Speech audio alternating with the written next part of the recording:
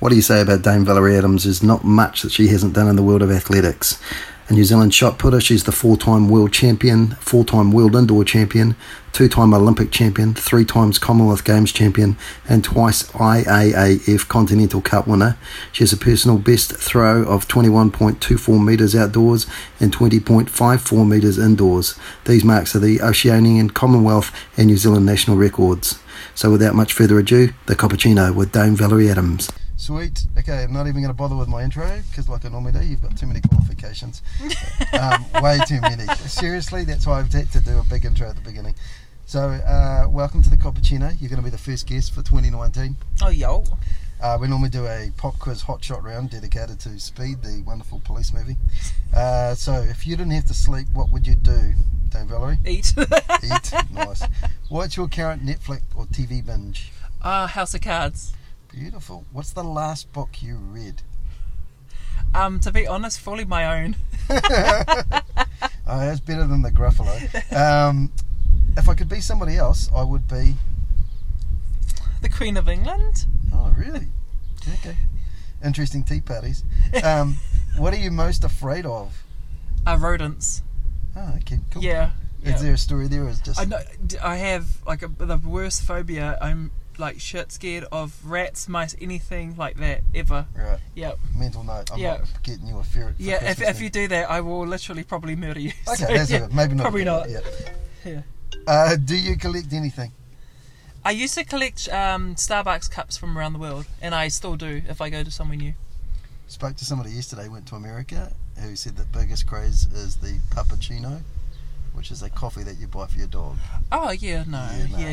Oh, but I was thinking Starbucks cups, because some people collect teaspoons they don't use, but Starbucks cups people have like hot drinks all the time, so it's in use all the time. Have you got one from Canada?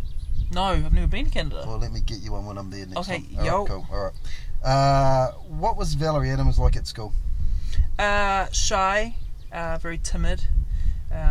Wanted to be smaller than everybody else because I was a big girl, and the only part of school that I liked was PE and playing sports. And obviously sports obviously interested you as a kid. Why the shot put? Because let's be honest, that isn't the first sport that springs to most. Most Kiwi kids will go, hey, I'm going to be a cricketer, a rugby player, or a netballer. Nobody ever. I've yet to meet anybody that goes, yeah, I'm going to do a shot put. No, do you know? I actually used to play basketball at school because I was, I'm 6'4", slightly taller than you, and ouch. Carry on. And I did athletics at school, and I just happened to be really good at throwing events, and I broke all the records and stuff like that. And then I started training athletics. Now, one thing I kind of liked about athletics was it was an individual sport, so I worked out that I needed that if I didn't train hard and I didn't perform well, it would be my fault. Whether when you're in a team environment, it actually didn't matter because the rest of your team would just pick up your slack. So I worked out really quickly that I am a very individualized type of person, that if I needed to work and if nobody worked as hard as I did, I would get very, very mad. So athletics was, I guess, a way for me to do that, but the whole journey kind of was confirmed and cemented after actually my mother passed away when I was 15. It's not a very popular sport or a very popular event, but that was my niche. Yeah. Yeah. And you obviously got bullied at school? Yeah, quite badly. I was 6'4" when I was 12. I wasn't popular like my sister was. I wasn't pretty. I was a tomboy. I wanted to hide. I was taller than all the teachers at the school and the principal. Yeah. And at school assemblies were my worst ever because I'd stick out like a sore thumb. So I absolutely hated it. Yeah, which is why you're such a great advocate of Pink Shirt Day, and still continues to wear the pink, so good on you, girl. And then you meet Kirsten Hellier at the age of about 13 or 14 years, is that right? Yes. And go on to win the World Youth Champs in 2001. Yes. And then again in 2002. Yeah. And then a silver medal at the Commonwealth Games. Yes. In your teenage mind, are you beginning to go, I'm going to nail the Olympic gold here at that stage, or not? Or were you just thinking, I'm in this to see when this ride finishes? Do you know, it all, what made me think that I wanted to be at the Olympics one day and I'm going to win gold one day was actually the 2000 Olympic Games in Sydney. I was 15. I was watching the opening ceremony at the South Auckland Hospice on the lazy boy while my mum was having a rest, so she wasn't very well. and 15th of September, and then that was the opening ceremony. The 16th of September in the morning at 9 a.m. my mother passed away in my arms at that very moment. But whilst I was watching the opening ceremony, I was thinking to myself, wow, I want to be there one day, not knowing full well that the next day my whole life was going to change. And at that very moment, two things could have happened. I could have gone this way and dealt with my grief in a negative way and actually ended up somewhere else right now in life, or I could have taken on the small amounts of inspiration I got from my mother while she was alive physically, and use that as an inspiration and a drive to do something with my talent. And because I was quite talented and I was a big girl and I was strong, so I needed to do something with it, and that was the breaking moment for me. The outlet. When at your first Olympics, 2004, you finished 7th. Yes. And you're recovering. We're actually 5th now. Oh yeah. I actually finished 9th on the day, and some druggies came along. Then I was 8th, and then now I'm 5th. We'll talk about how much that pisses you off later on. My gosh. Because I've read newspaper stories. Yeah. But you're suffering from an appendix removal at the time. Yes. Right?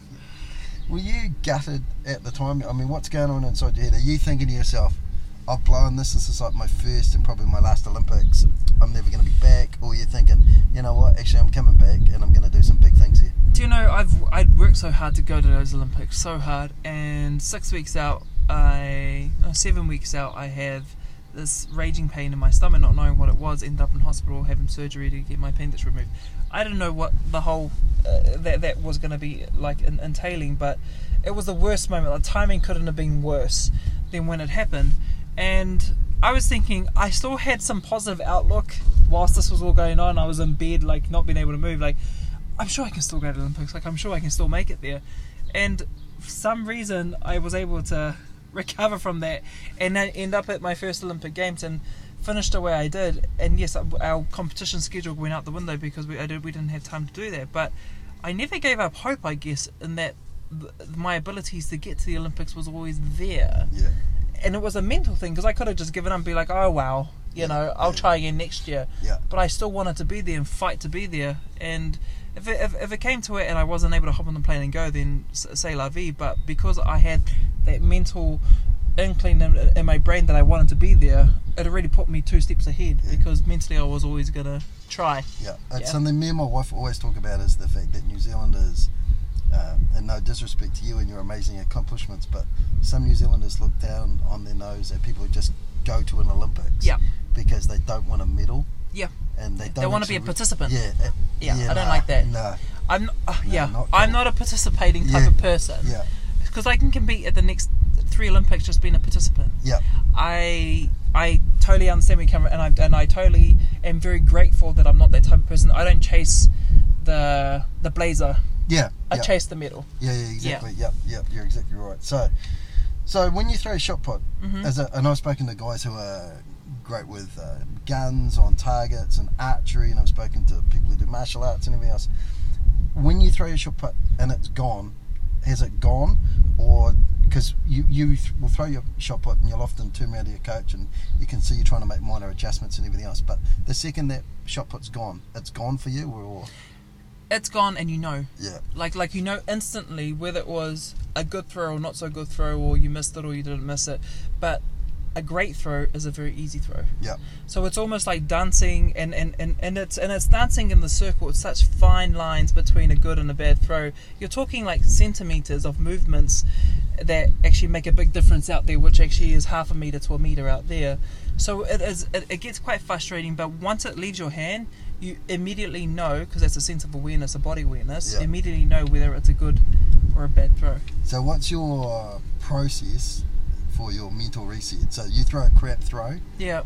Are you just like, oh, that one's gone, I'm just going to get it in the next? Or do you reset yourself? I reset and I come back to basics. Yeah. Because sometimes you overthink things, and the whole time, if you do a bad throw in competition, I call it premature ejaculation. Don't know if we can say that on the podcast, but when you try too hard without having the summation of forces through your body from the bottom up, is what you got to think about. It is actually everything needs to happen at a certain time, and if you become too rushed or too quick doing something, you're not going to get the same effects. So you have to be very patient but fast and dynamic and strong at the same time. And when you go to the stadium, so let's say it's day of the finals at the Olympics, what's your sort of mental process for getting ready? Because I don't know if you've heard of a guy called David Goggins, who's like an ultra marathon runner.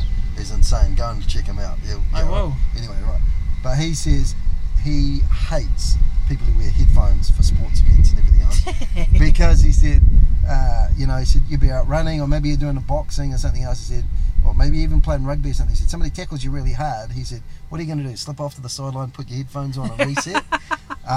So what do you do? Because you see lots like the All Blacks, and lots of rugby league players, netballs, they all go in with the big cans on, and they're focusing, doing whatever they do. But what's your day look like when you get up? The thing is that it's very energy zapping. So what do you got to do to calm yourself down and not waste too much energy? A lot of people listen to music because it calms them down. And they're in a different zone, not a competition zone. Yeah. And then there's some music that gets people pumping while they're warming up. Yeah. I have music that I put on my ears, and that's basically A, to just chill out, but B, to stop people from talking to me on the bus. Or in the stadium, like when you walk in, people want to say, hey, how's it going, all the rest of it. I just want to walk to my tree or to where the physio is and lay down and shut down. It's actually very tactical how I use it, because it is basically to stop people from talking to me. Because if they see you with your headphones, they'll think twice before coming to approach you. And it's just a way of dealing with that part, because it's such a long time before you start competing. And because, I don't know, a marathon runner, they got to run for 2 hours, right? So it's just jogging, bang, bang, bang. We are para-athletes. We're in there for less than a second in the circle, and we got to go, and then we got to come back down. So we got to get our heart rate up and then drop it right down. So it's a different types of mental preparation and physical preparation. If I was pounding, I was thinking, okay, sweet, I've had a shit 5 minutes, let's pick it up for the next 20 minutes. Is it always the same set list that you listen to?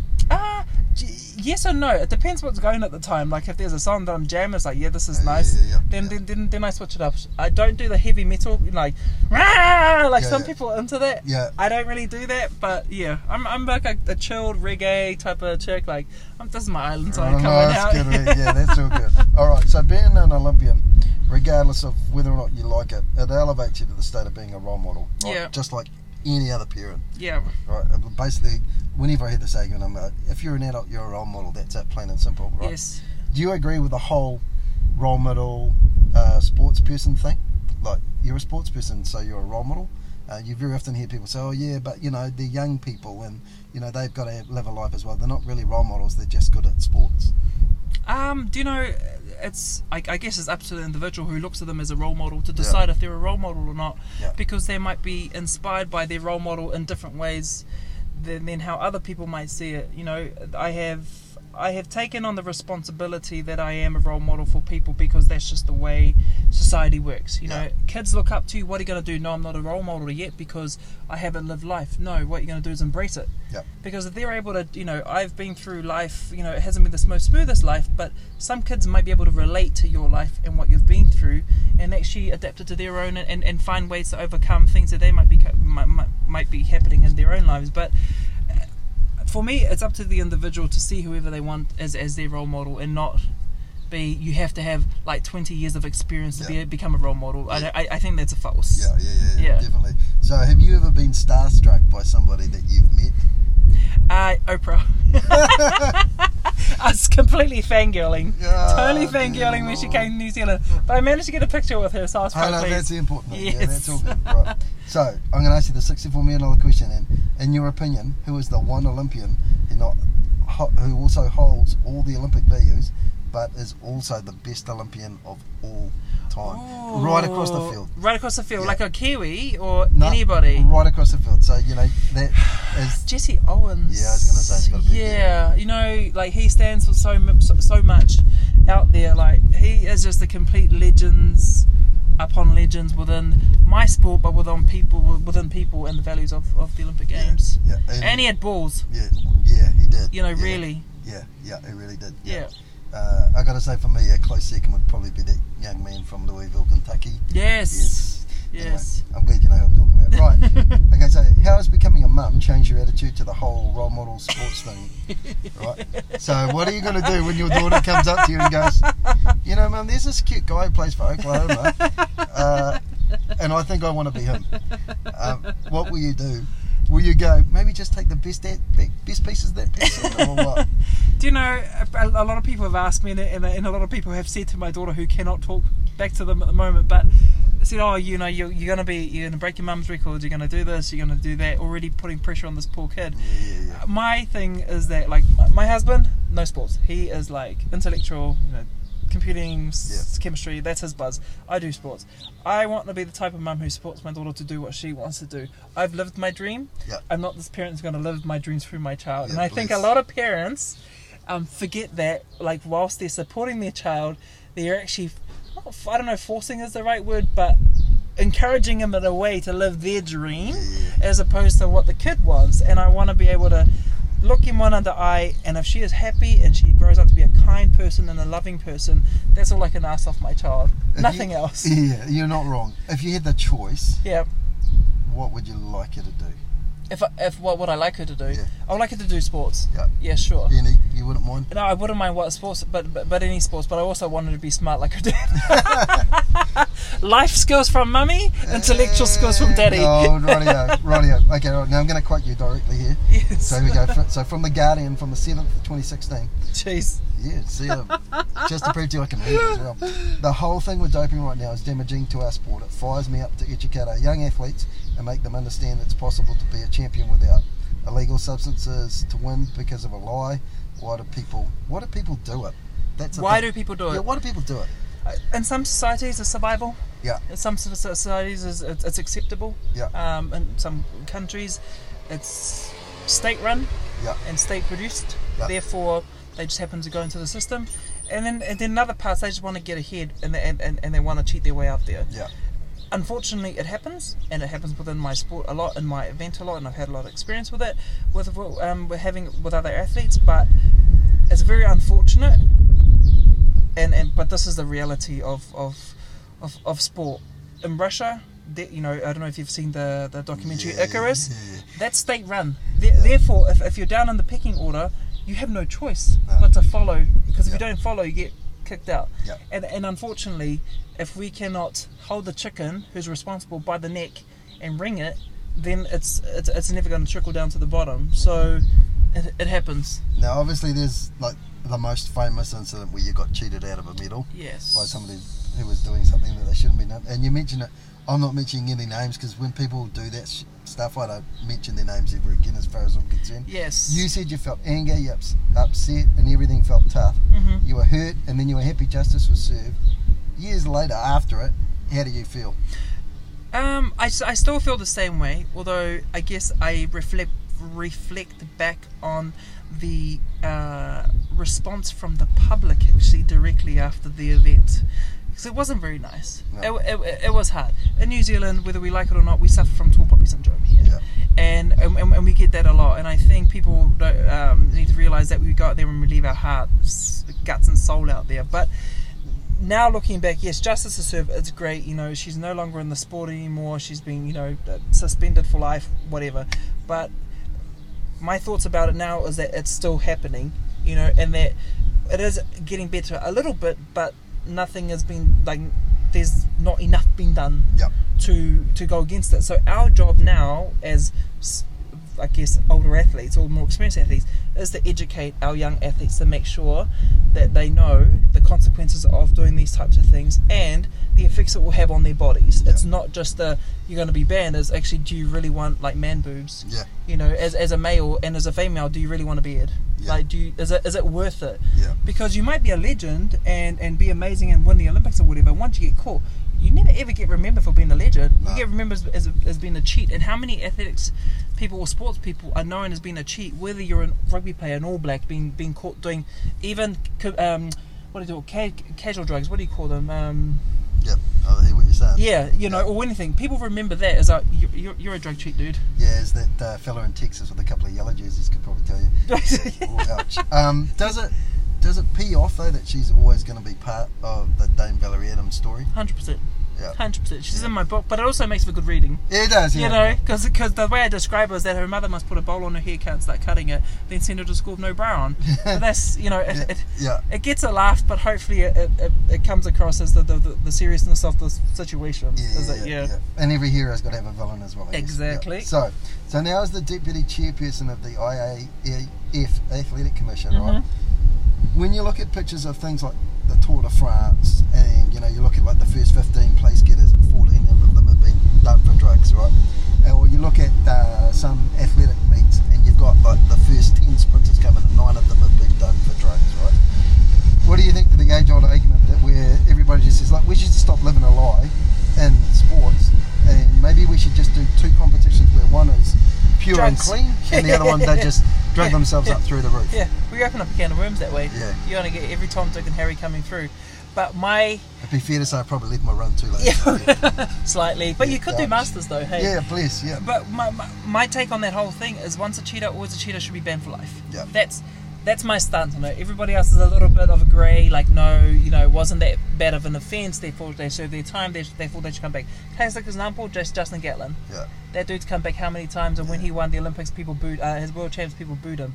Like, why would you want to be known for that? And yeah, so yes, they could have 2, one drug cheat one non-drug cheat one, but once a cheater, always a cheater, shouldn't actually be involved in sport whatsoever. Yeah, exactly right. Amen to that. Right, so there's been confirmation that you are going to compete at the next Olympics. Yes. Right, nice.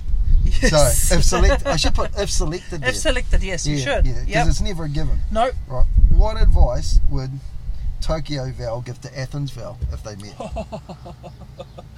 Apart from you're in for a bit of a shock when you go to London. Yeah. Yes. What advice would I give to Athens Val? Probably not to stress the little things, like I did in Athens, and also to kind of sit back and enjoy it a little bit more. Yeah. You know, I was a young 18-year-old, very stressed over everything and freaking out. Now I'd probably take a deeper breath and actually just enjoy the moment.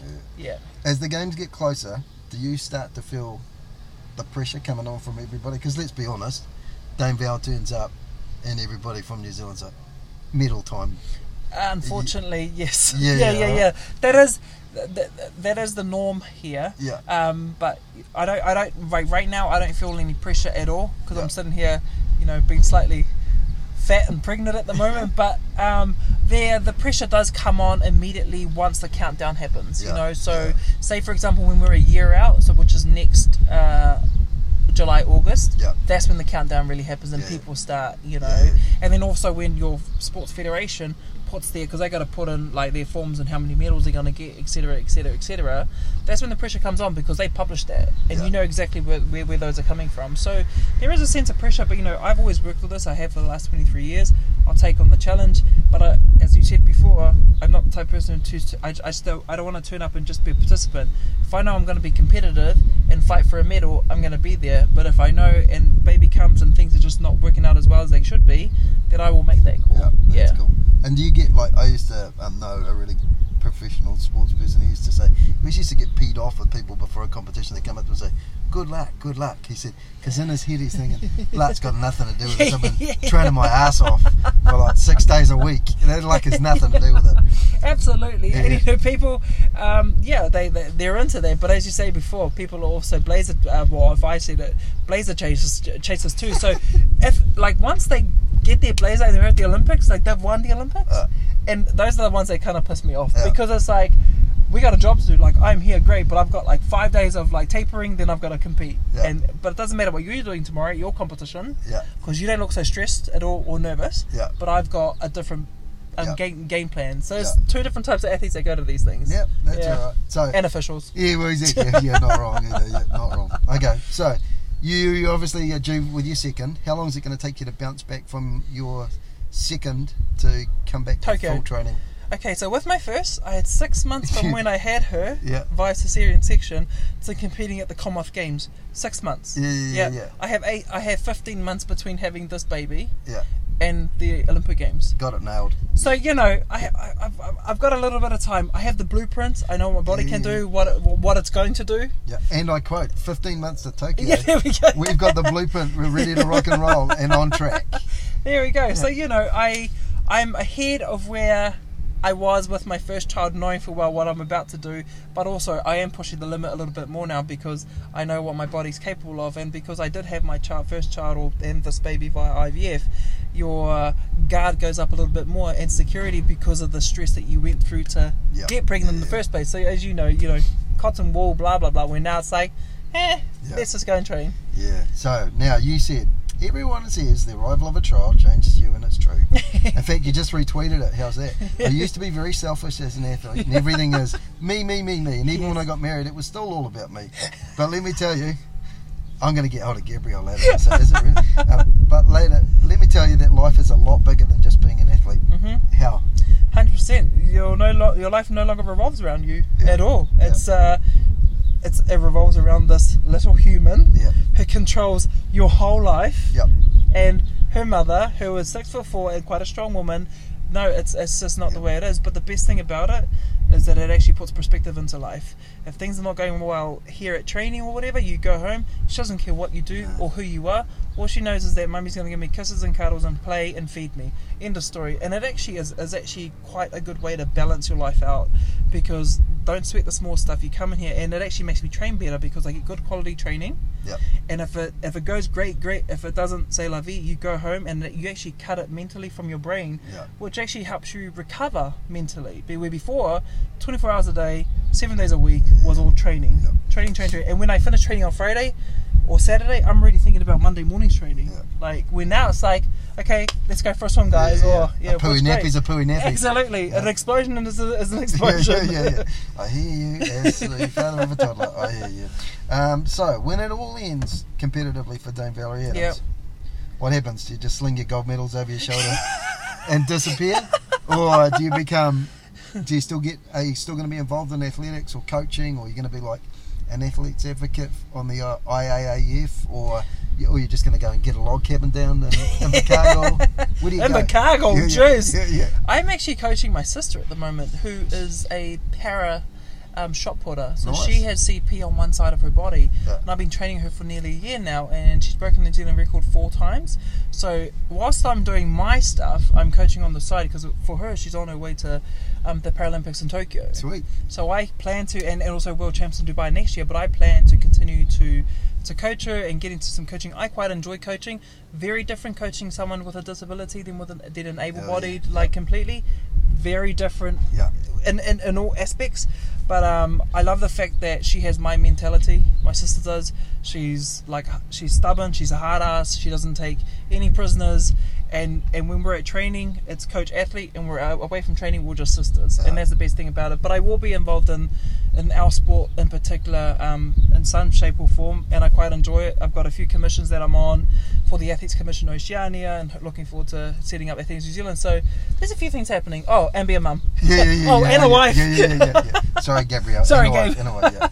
So, what about having the centre from Oklahoma City Thunder at the limelight recently? Because that's probably been a real interesting watch for you from the sidelines. Yes. Right. Like, for instance, and I've told you this story before, when I told my nephew about this podcast, and he met your brother a wee while ago, and then I said to him, I'm friends with his sister, and he's like, who's his sister? And I told him, and he's like, oh wow, okay, cool. And you were still the sister of Stephen Adams, you weren't Valerie Adams. He was just like, but it's funny that, because when they talk about him on the NBA channels on TV, they actually mention him, Stephen Adams, little brother of Olympic champion Valerie Adams, and he's just like, fuck, I can't get away from you. I was like, that's right.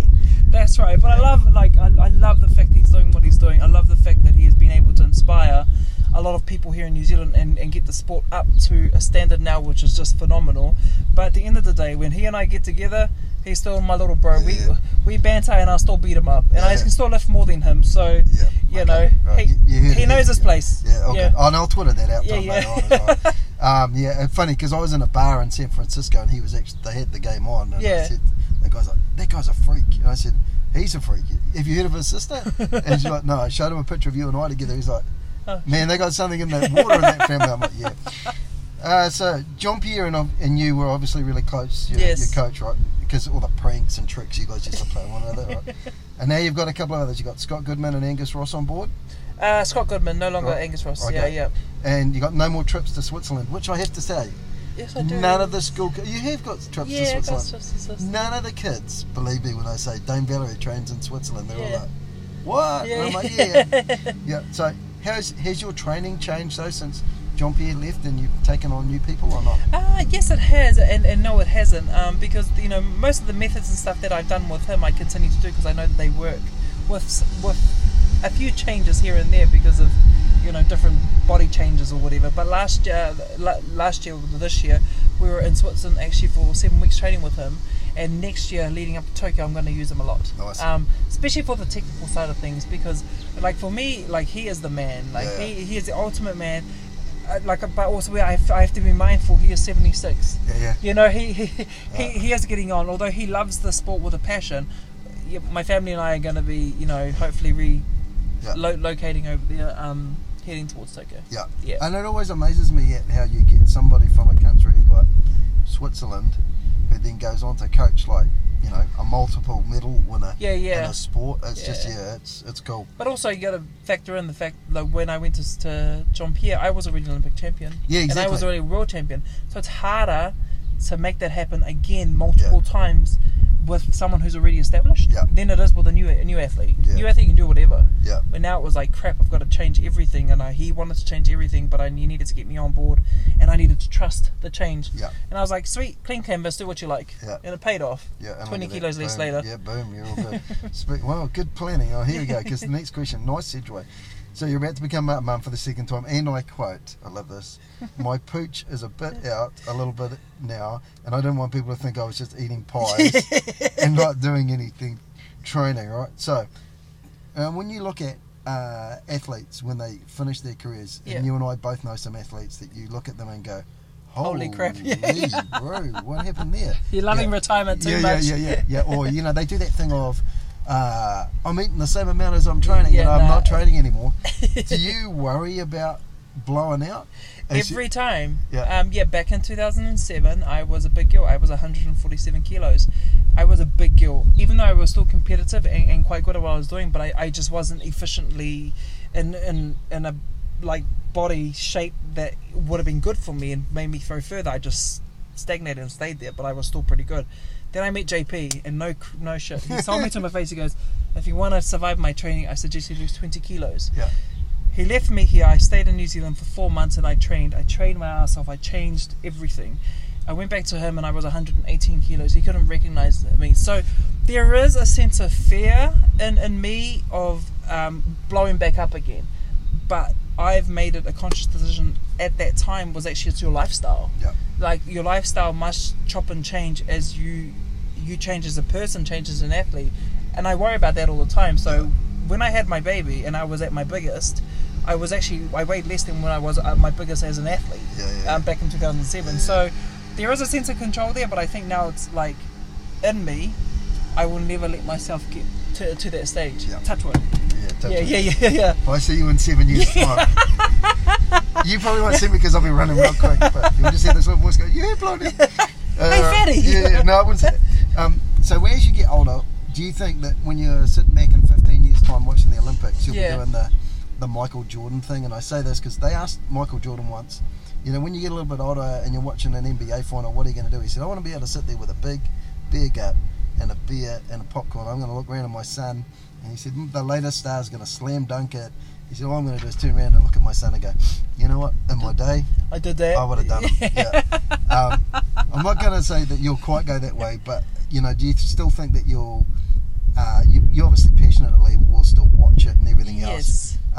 Do you see a time in sort of 15 or 20 years' time where your records are being smashed, where you'll go, you know what, if I trained probably the same way they did, I could, or I would? Or do you look at some of those athletes from yesteryear and go, if it wasn't for the training techniques I've got, I'd be as good as them, or they'd be as good as me? Or well, and so if I was looking back at people like way back then, it's like if I was taking a little bit of drugs, maybe I could throw further, like as far as they did, But it's not the case now. Where, but even now, I look at the results. Like even my year off while I was having baby, you look at the results and be like, oh, they're a bit soft, or it's this, that, and the other. But yes, of course, in 15 years' time, if I'm watching athletes and especially my records, I'm like, they're better athletes than I was. Yeah. Records are made to be broken, right? Yeah. Therefore, we must accept it. all I hope for is that it's all been done clean, Yeah. because nobody has thrown 21 meters since 10 years ago, since I did it last. Nobody has. But you know, if anybody like trains the way they do, but also technology changes, Yeah. and ways of training changes, the methods change, but equipment changes over time. Yeah. Back in the day, it was like iron and a bar, and that was it. Where now they've got bands and chains and all this crap. Yeah. And people train differently, but I would sit back and probably still criticize, you know, technique and the way they throw and all the rest of it. And Well, when you you do look it at normal. those, when you look at those results, Yeah. like I know, like with that incident that you had in London, John Pierre looked at he just basically hang on, something's up. Yeah. And you guys, I've read some articles that said you guys knew that something was up even before you got to the Olympics. Yeah. Yeah. It was fishy because of the like she disappeared And then and never left Belarus Yeah. and only came straight to London the day before the competition. Yeah. And you know, she had to do a drug test beforehand, so they had found that the first test was tainted, but they let her compete, and then the second test was tainted. Yeah. So there was an inkling, and Jean Pierre was the only person. They asked him what he thought about the performance. He said, one day you will find out, Yeah. and you will know. And he was actually criticised for that. Yeah. But you know, JP's been around for a very long time, Yeah. and in that era of all that crap happening, and sure enough, 7 days later he was right. Yeah, exactly. So- yeah, and just to let the average layman know, how often do you get tested for drugs? 13, 14 times a year. Yeah. They'll turn up at my house. Actually, the worst thing that I had was actually been 3 weeks postpartum, and someone turning up at my house after I just put my newborn child to sleep. But they still come and test you, and they have a right to whenever they want. But you have to tell them where you are 365 days a year for 1 hour. Yeah. So if I gotta leave somewhere tomorrow, I gotta let them know an hour before they're due at my house. Yeah. And they might turn up at your holiday, and what do you gotta do? You gotta sit there and give them some urine, and they take it home Yeah. and take it back to wherever they need to and test it. Yeah. That's what you gotta do. Yep, it is Yep. what it is, I guess. It's a necessary evil. So, you're the first podcast for 2019. Yes. So, what New Year's resolutions or goals has Dame Valerie set for herself in 2019? 2019 is a big year for us. 2019, I want to make sure that I keep as fit as possible. I have my baby in April, and you know he is healthy, and all the rest of it. And then I want to start making my comeback and making sure that I get into shape. So by this time next year, December of 2019, I'm going to be in the same position, if not better, than I was at the Commonwealth Games in 2018. Nice. We'll Yep. catch up for a coffee before then, and I'll Yes. let you know. I'll go. Yeah, no, Maybe. you're blown out. I wouldn't do that to you. You know I wouldn't. Right. So the last question that we always finish this podcast on is this: the day of your demise has come, and somebody is delivering your eulogy. Apart from all of the sports stuff, right? Because you know there's going to be like it's almost going to be like a metal warehouse with all the medals you've got. What do you hope that people say about Dame Valerie Adams when she's no longer here? That I had a sense of humour, and Yep. I was fun to be around. Yep. Because I love to laugh and to make people laugh. Yeah, And I would hope people to understand my sense of humour. yeah, Yeah. that's all good. Yeah. And on that note, it's a big thank you to Dame Valerie Adams for joining us for the Cappuccino, because like she said, she's just finished training, and we're outside the Millennium Stadium, so that's where you can hear lawnmowers and everything else. Yeah, that is not the barber coming to do my hair again. All right, so thanks, Val. Thank you very No much. worries. Thank you. Oh no no no no no no no oh no no no no no no no